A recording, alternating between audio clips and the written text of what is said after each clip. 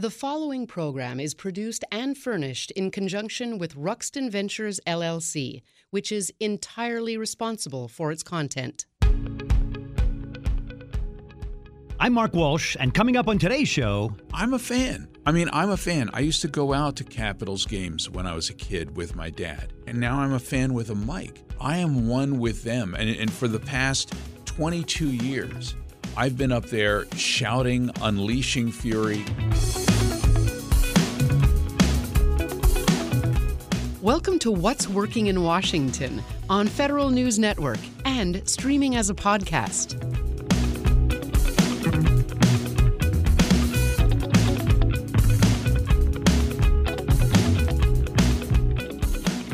It's What's Working in Washington. I'm your host, Mark Walsh.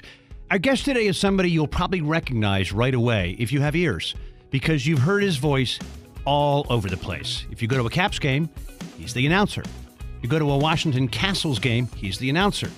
You go to the City Open here in Washington, D.C., the tennis tournament, he's the announcer. You play major computer games, he'll be a voice of a character in that. It's Wes Johnson. He is everywhere. Fabulous conversation with somebody who truly does take voiceovers to another level. Here's our talk. Wes, welcome to the show. Great to be here. What a lovely day. So it's a lovely day, and we're right during the NHL season, so I'm giving a little bit of timing location for our conversation. Please tell our listeners what it's like to be in that booth and actually announce a game. I shouldn't say announce a game, to be the voice of the team. It must be exciting every single time. Oh, it is. I've gotten a chance to call most every home goal that Alex Ovechkin has ever scored, and there's a lot of them. Yes. He has scored a lot of goals over the years, so that is just a thrill, and to be there, it's like you hear these announcers when you're a kid at these arenas, and you're like, how cool would it be to do that? Well, you know what? It is cool. It's fun. It brings out the little kid in you. Now, you got to dress in a suit every time you go out there, so that takes a little bit of the fun away from the kid. But, for the first 19 years that I was doing this, I was in the penalty box. With skaters hitting the glass in front of me like a cat smacking into the screen door and being like, I meant to do that.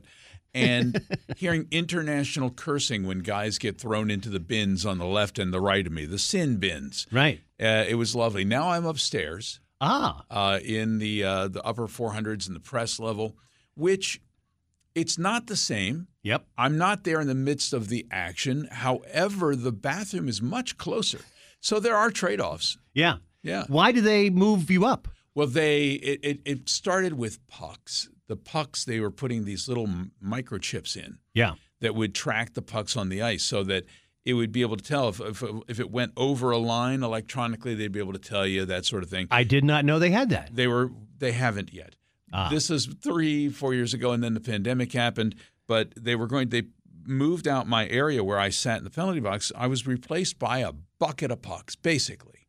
Got it. Basically, that tells you a bit about your worth to something that's like, we've replaced you with a bucket of pucks. Well, but you could argue that pucks, and respectfully I say this, the game cannot continue without pucks. It can continue without the voice. That's true. It can, but please don't tell anybody that. I will not tell anybody that. So there's so many highlights of your time with the Capitals. It's a stupid question, but I got to ask. Are there a few that stand out? Oh, sometimes it's plays. Like, still in my head, I can see Alex Ovechkin making a pass to himself off the boards around Roman Hamrlik and then taking it right up and scoring on his side. I never thought I'd see anything as great as the away goal that he scored on his back against, I guess it was Phoenix. It could have been Phoenix at the time, or Arizona. They've changed a few. Yes. I don't know what they were then, but I know Gretzky was the coach, and he's on the bench watching going, wow. A front row seat to a guy that is very, very close now to breaking his all-time goals record. Right. But that's one of the things that I've purchased from charities over the years. I do a lot of work with charities, and occasionally I'll purchase something that I love, and one of them was that shot of him on his back, hitting that goal, and it's just beautiful. But seeing plays and watching Alex do that, being a part of the Stanley Cup playoffs. Incredible. To be able to announce a team and announce them onto the ice, and then the parade. Yeah. And standing up on that stage in front of hundreds of thousands of people all dressed in red. I'm going to show you this. This is my credit card. They allow you to have a photograph on it. So it's a photo ID. So I chose the picture of me standing in front of hundreds of thousands of people out at the on the Washington Mall. Wow. Yeah. The beauty of radio is, trust me, listeners, it's fantastic, that credit card. Yes, and you can't see the numbers. That's the other beautiful thing about radio. No one can steal it. Yeah. So, Monumental Sports, I told you I used to work with Ted Leonsis back at AOL back in the early days of the 90s when it was crazy. I joke with Ted. We talk quite regularly, and I get to hang out in his suite, which is a nice place to watch a game. Almost as good as your old booth there on the ice. Yeah. But I used to say that he was the smartest thing he ever did was have other owners as competition here in Washington, D.C., including some who shall not be named in this show. But I think Monumental has been, in my opinion, maybe you have a different one, has been a really good corporate citizen and a good sort of citizen of the city. Traditionally, the Capitals have been the most fan-friendly organization, and the Wizards as well. I mean, I started off as the PA announcer for the Bullets years and years ago. I'm from Baltimore. I started that. Yeah. I was the last announcer of the Bullets, first announcer of the Wizards, and I was the first person. We're coming up on the 25th anniversary now of the arena downtown D.C.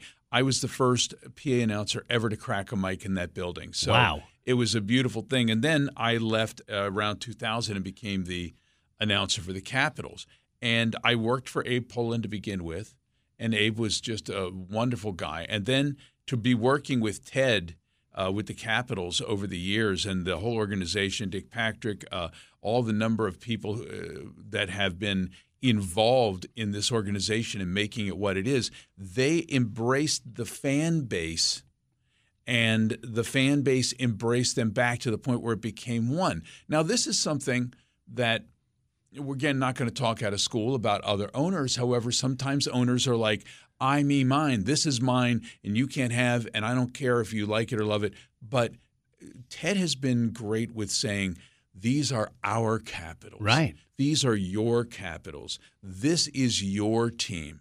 And people have embraced it as such, which is why when you see something like 2018, after years and years and years, since 1974, people loving this team and going to battle with them. And did you believe it? Nobody believed it at first. Yeah. Even after we won, we're all numb. Yeah. We're all in this arena. It was an away game, but we filled the arena to capacity.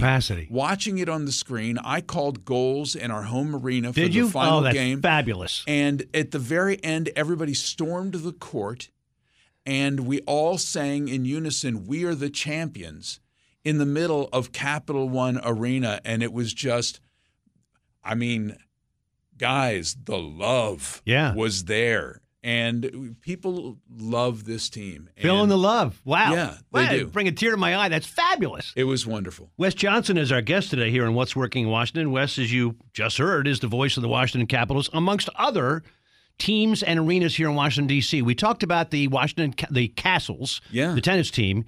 You were engaged with them as the voice of that when they played outdoors.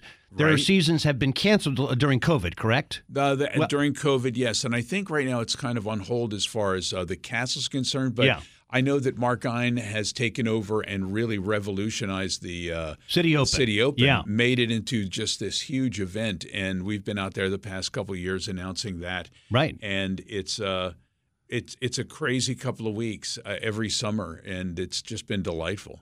Well, he's attracted, I mean, he had Nadal, I guess, in the last one, so he's attracting the biggest global names in tennis. Absolutely. Which is wonderful because that, obviously, it's not Wimbledon, but it's a place where big names can come and the local people can see them. It seems like, as you know, you can get 5-10 feet away from these incredible stars. It's a very open arena. When Venus was out playing and Serena was actually there and they were walking around hanging with the kids on the courts. Wow. People got to watch them practice together. So, and that's, if you've seen the practice courts over there at the City Open courts, it's very intimate. Yeah. It's very intimate. You can walk right up and talk to the players, have them autograph things for you. They've been very friendly, and it's a party-like atmosphere. Yeah. And I've really enjoyed it. And that's the difference, I think. With the Castles, it was much more, it was like a team, rah-rah, spirited thing, and it was very competitive. And you get to see people out there who are just at the top of their game, Outdoors, we did it on the wharf. Yep. I We used to did go. it at GW. Yep. We've done it at on the rooftop. We did it out in the building on the rooftop. I and did not know that. That was wonderful. I loved it. My only disappointment was more balls didn't go bouncing off the side of the roof. I was expecting that. It didn't happen. I kept wanting to see a ball go over, hearing beeping horns, that kind of Exactly. thing. Never happened. Yeah, maybe next time. Yeah. So getting back to the love that Ted Leonsis and Monumental Sports and the ownership have exhibited, I got to believe that the energy you can feel as the voice of the Capitals in that building when things are going well. I don't go to that many games, but it's just like an engine of positive vibes. It must really, really infuse your announcing. At the top, loudest it's ever been. It's like 17 jet engines in that place. Wow. It's amazing. People get behind it. I'm a fan. I'm a fan. I used to go out to Capitals games when I was a kid with my dad, and now I'm a fan with a mic. I am one with them. And for the past 22 years, I've been up there shouting, unleashing fury, being able to just celebrate. You may call it hype. I hype the team, sure. Yeah. But it comes from a very genuine place. It comes from a place of love and fandom from me. Yeah. And I think the fans can feel that.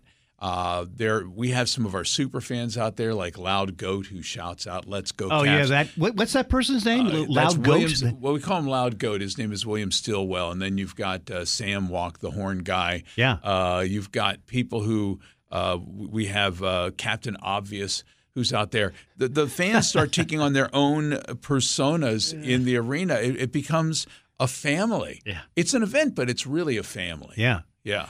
In your career, you've done a lot in entertainment, especially in comedy. Your arc as a comedian, including interacting with one of our own here in Washington, D.C., which is Patton Oswalt. Yeah, Patton's Tell us a about great that guy. competition you were in. Well, that was years ago. We used to do. There are so many people who come from D.C. You've got Martin Lawrence, you got Chappelle, Tony Woods, Patton Oswalt, all these guys who made their bones here, starting in D.C. It's a funny city, I guess. Yeah, but then they all went off somewhere else. But me, more fool me, I stayed. Yeah. We were in a National Lampoon contest. Patton and I, in the first round, he won. I came in second, so we both advanced.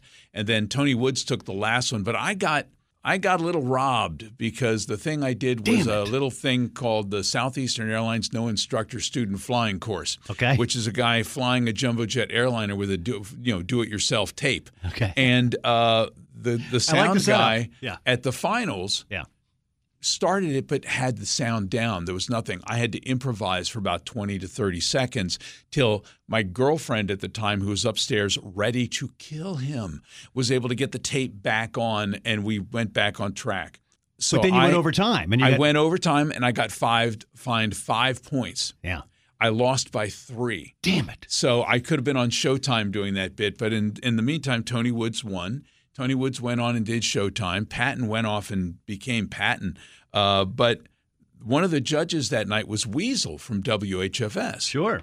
And Weasel got on the air the next day, and he was like, "I was a judge there last night, and Wes Johnson got ripped off. Wes Johnson was robbed." So I went out to thank Weasel at HFS, and the next thing you know, I'm talking to all the guys out there. They bring me up on and start doing voices and characters in the morning show because I've been doing stand-up and impressions and comedy. So suddenly I'm doing it now on the morning show, and I stayed with HFS for a number of years, and from there I started working with Wolfman Jack.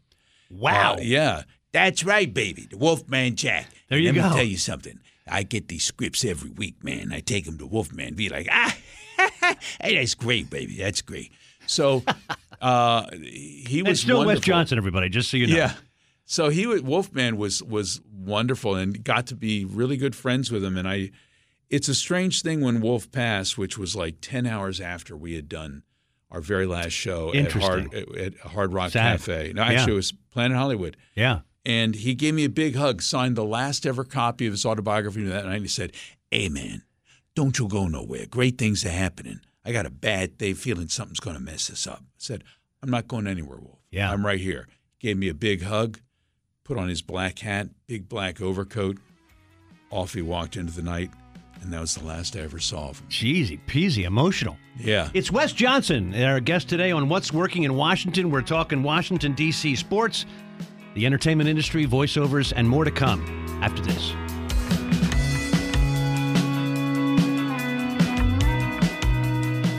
Every week on What's Working in Washington, we talk to power players about innovation in the federal government and how business in the region is keeping us competitive.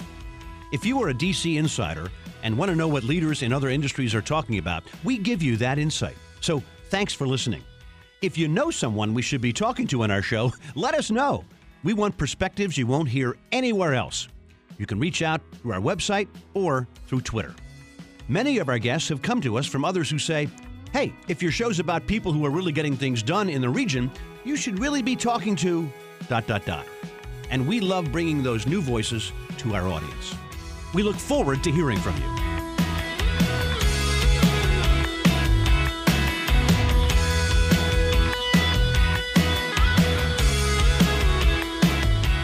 It's What's Working in Washington. I'm your host, Mark Walsh. We are so excited and happy to have in the studio with us today Wes Johnson. Wes is a D.C. legend, and we've been talking about the sporting arena here in D.C., and your obviously your leadership in it.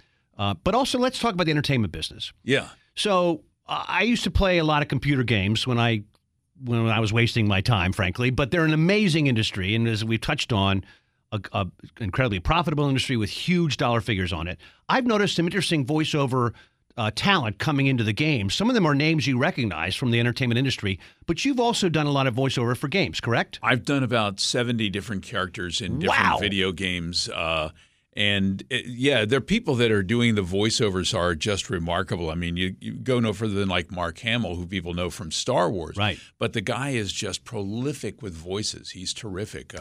We just lost Kevin Conroy, who played Batman recently. So many people are doing wonderful things in the gaming industry. Me, I love it because, I mean, here I am. I'm this skinny little dude who can play these like 7-foot-tall behemoth guards with rippling six-pack muscles. Make no mistake, the only time I have ever had abs and six-packs is in a video game. Got it. But I play roles like Sheogorath, Daedric, Prince of Madness. Oh, I may just have to flee alive, which goes between a Scottish and an Irish accent. Somewhere back in between. And forth. Yeah. Well, he does it on purpose. Okay. There's Lucian Lechance of the Dark Brotherhood, dear child of Sithis. Or Hermes Morad, Dragonborn. And I play Mo Cronin from Dimey City and Fallout. And there's the Silver Shroud, which is great because that's like an old-time radio guy. Right. I've done voices in Star Trek. Where I've played Klingons, you have no honor. And I'm actually playing a Klingon in a Star Trek film that we're going to be filming in January. Wow. Called Farragut Forward, which is fantastic. But I love doing the video game voices, and we start doing things like conventions where you go around. I've been doing the Awesome Cons in town, traveling out to other cities. There's a big one called MagFest that I may or may not be at in January. Got it. Over at the Gaylord. And you get to meet the people who have been playing these games forever. Yeah. And they know your voice so intricately. Yeah. What's strange to me is I've been doing it so long now that I see some guy standing in front of me and he's saying, wow, man, I used to listen to you when I was a kid. And I'm like, you've got a gray beard. Get out of here. How dare you? How dare you remind me of my age? So are these games all scripted? Are you ever able to ad-lib, or how does that play out? Well, they're scripted, but the fact of the matter is you bring those scripts to life with your interpretation of it. And sometimes a little thing does slip out here or there, rarely, because the writers are so good and the stories are so intricate. Like Emil Pagliarillo is one of the writers over at Bethesda, and you've got a director like Mark Lampert who comes in, and the people who have directed me, they're so good, but they allow me to play. And there is so much improvisation in the way you say things anyway. Right. Voice acting isn't just speaking, it's breathing, it's existing. It's being in that moment. It's taking emotions and making them real, because if they're not real for me, they're not going to be real for the player. And what I love is when I've had a story or an arc that moved somebody and they've talked to me years after it happened. If you can affect somebody that way because it affected you when you did it, that's really connecting. And that's what the technology allows us to do. I'm in a room, in a closet, all by myself, but truthfully, I'm in another world. Yeah. Yeah. Well, so, and I'd forgotten until you brought it up that we have actually one of the leading game providers right here, Bethesda. Bethesda Game Studios, huge. who are wonderful, yeah. Huge. But I just, every now and then, I take a look at the screenshots of stuff I used to play in the 90s and the early 2000s. And now the detail of skin and the way hair is moved in the wind and body motion, it's borderline deep fake, as they say. We're Right. getting close to where it's almost indistinguishable. Let me tell you something. It is so immersive that when you play these games for a period of time and turn it off and try to go to sleep, you dream in the worlds. Wow. It really is. It really wraps you up and takes you in. And now between that and you got VR and Oculus and things Right. of this sort, pretty soon we're going to be slipping things on and literally going into those worlds. Yep. I fear for cats and breakable items that are all around your feet when Exactly this right. happens. Yeah. Ready Player One. Have you seen Yeah. Ready Player One? A little Oh, bit, yeah. a little Yeah. bit of that. All right, so on your website, which was incredibly entertaining, you have some links to, I guess, sort of heroes of yours. Two folks that I love, Phil Hartman and Sid Caesar. Walk me through why you highlight those two people. Sid Caesar was just a ball of crazy creative energy. So many people. I mean, Phil Hartman loved Sid Caesar. Your Show of Shows. Yeah. Those guys back then. Live. You've got Howard Morris and Carl Reiner and Imogen Coca, and they would do this stuff live way back in the day. Sid Caesar was such a ball of fire, and he kind of burned himself out a bit towards the end. But I loved his sense of humor and his creativity and his sense of fun and danger. Yeah. Let me tell you, there's not enough danger in comedy because you didn't know what Sid would do. I love Billy Connolly. He seems a little scary sometimes. Yes. But when you don't know what a comedian is going to do or where they're going to go, there's a little bit of a thrill in that. Yeah. And Phil Hartman was just the consummate professional. So many voices. They called him the glue on Saturday Night Live. Yep. And he was the glue in so many things. Even did video games. He did a character called Blasto. I didn't know that. A game that I loved playing, which I don't know whether you can actually – the technology remains that you can still play it, but hearing his voice as this character was just wonderful to me. Blasto's probably Windows ME or something like that. Back several versions. And the thing is, he did everything. Phil did video games. He did voiceovers. He did movies, live action. That's the kind of thing I love to do. I believe acting isn't just the voice and announcing and portraying. I've done live action movies. I've done stage, stand-up comedy, improv. I like to think that we are, no matter what the medium, storytellers.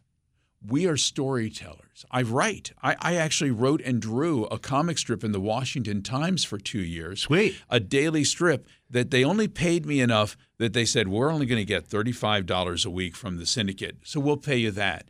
And I was like, fine. But by the end of it, I was already working at HFS. I had a family and a kid, and I was still doing 26 hours a week writing and drawing and doing this comic strip. And as much as you loved it, you just can't sustain that. Understood. Yeah. Well, speaking of sustainability for one's income, your skill set, your engagement, so broad. Do you have an agent? I mean, how does it work that you get booked? I do have an agent in Los Angeles for voice, sometimes for acting. Her name is Vanessa Gilbert. She is with the RSA Talent. And the funny thing is, I used to do the voiceover for America's Most Wanted. I took over after another one of my heroes passed away, Don LaFontaine, who I was supposed to meet, and I was going to work on a sister show. And when Don suddenly passed before the premiere, they asked if I would take over. Vanessa, who was Don's agent, said, does Wes have an agent? And I had one that hadn't spoken to me in about a year. That would be bad. In L.A. Yeah. And I said, wait, you're telling me Don LaFontaine's agent is interested in bringing me on? Yes. You had me at hello. Yeah. So, I mean, and the thing is, we've had a relationship now for about 15 years. I'm flying out this weekend to L.A. to film another movie called Sanctuary. We just had Congrats. one called Volkov Origin that just started streaming this week, where I play an Irish Catholic priest with secrets, and who doesn't? Working on a Star Trek film coming up this summer. We did a horror movie with Jamie Nash film and with Ken Arnold, and I think it was produced by Eduardo Sanchez. So that'll be fun. I'm just loving what I do. Yeah. I love what I do, and I love everything from the CAPS to the National Hot Rod Association, where I announce, to the City Open. I feel very blessed to have done all of this. Fantastic to hear that. In our few minutes together, quick comment. National Hot Rod. What do you do there? Do you announce the race and the winner? I'm the voice. So if you're hearing any of the ads, I get. Remember, you ever hear those ads like Sunday, Sunday, Sunday? Exactly. Well, I'm kind of that guy Capital now. Drag It's Raceway. Like, sorry. you know, come down to the pit and smell the nitro because every ticket's a pit pass. And then I do stuff like on the actual race days when you hear somebody say like, brought to you by Jiffy Lube, brought to you by this, and then I can say, in the shadow of the San Gabriel Mountains, cars begin to rev as the sun rises on a new race day. Got it. So wow, I'm ready. Everything, anything and everything that they need, I am the voice for that for them.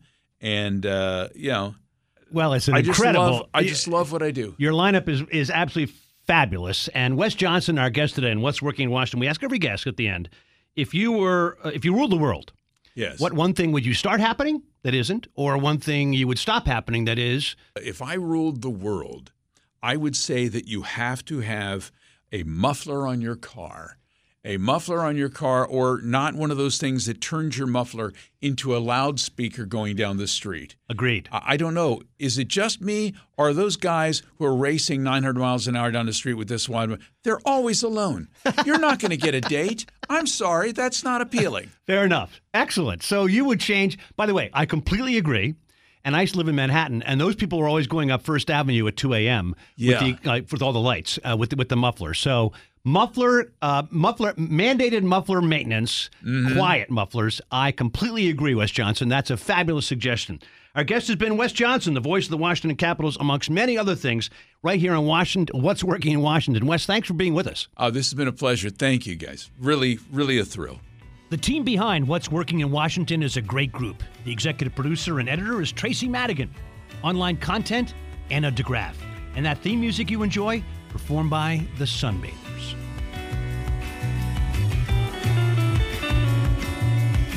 You've been listening to What's Working in Washington on Federal News Network and streaming as a podcast.